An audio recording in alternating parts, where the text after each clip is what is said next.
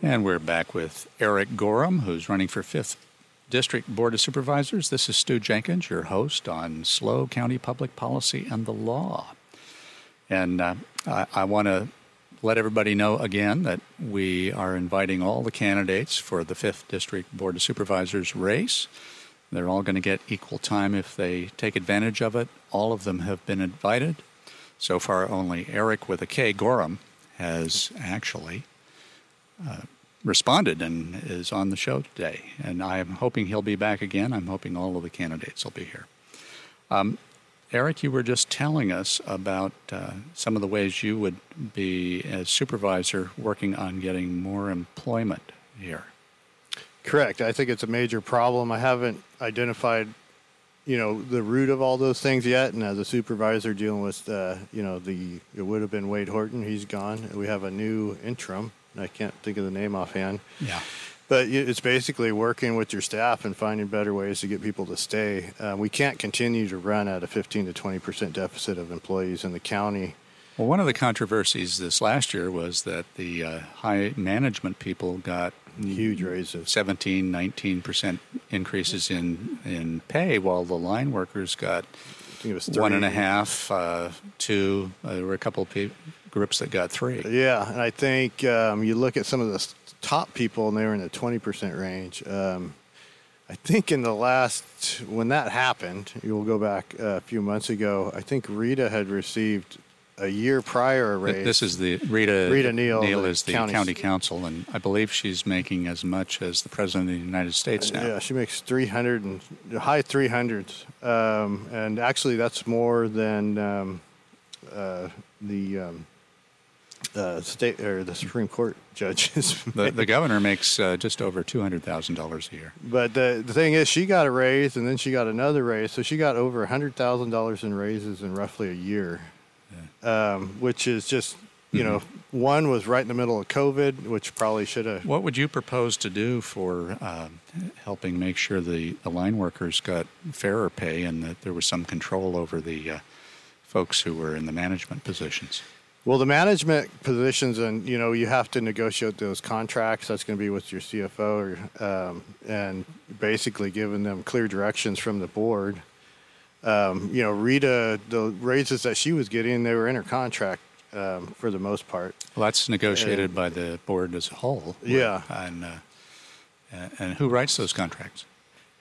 The county council? County council, yeah. Oh, okay. So, and even, some of our librarians got 22.5% raises. Don't ever beat up on librarians. Oh, I'm not. It's not the librarian. It's just that these are massive raises when our line people were getting around 3%. Or less. Yeah. Well, Erik, as you're getting out on the campaign trail, do you have endorsements you want to share with us?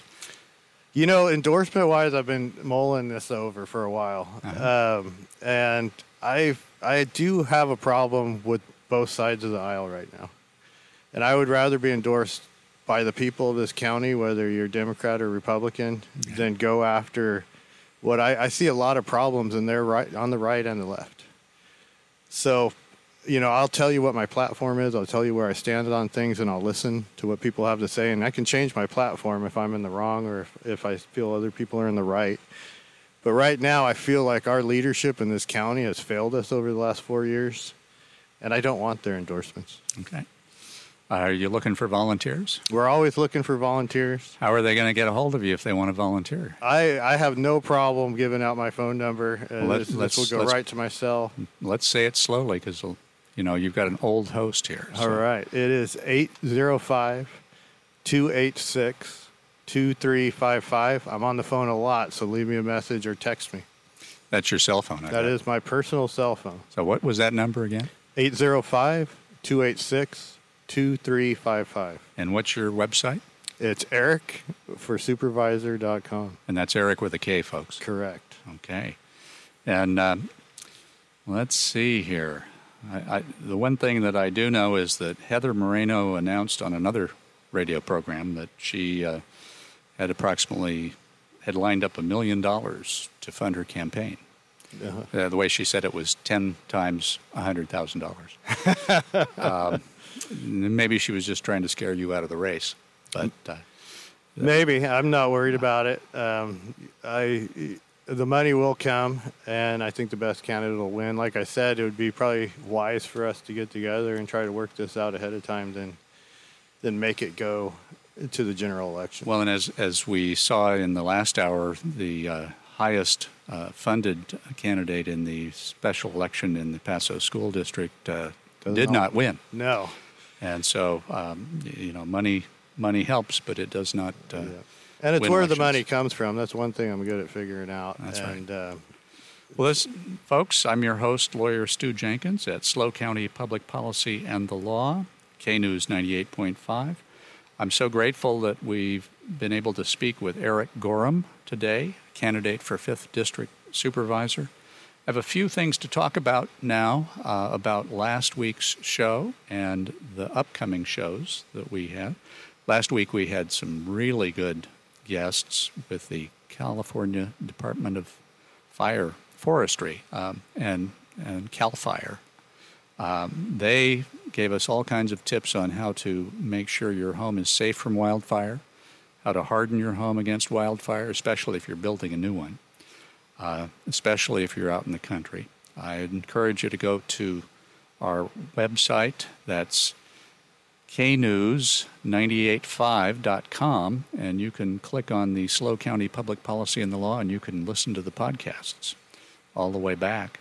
We also had Mike Nolan on, who was telling us about how Cinco de Mayo was actually invented in San Luis Obispo County by the assemblyman from San Luis Obispo County in order to not only to support the war effort by Mexico against the French, who were trying to turn it into a kingdom again, but to support the Union side of the Civil War. So go listen to that. It's a great listen, and you're going to learn a lot about your own county. Next week, be sure and tune in. We're going to go to the South County. We've been kind of in the North County today. We're going to have Charles Varney talk about whether Oceano should merge to be annexed by the city of Grover Beach. And we're going to have representatives from American Legion Post 66. You know, Memorial Day is coming up. They're going to give us a report. You're going to really want to stay tuned and listen. Thanks, everybody. For more information on SLO County Public Policy and the Law, visit our website, knews985.com.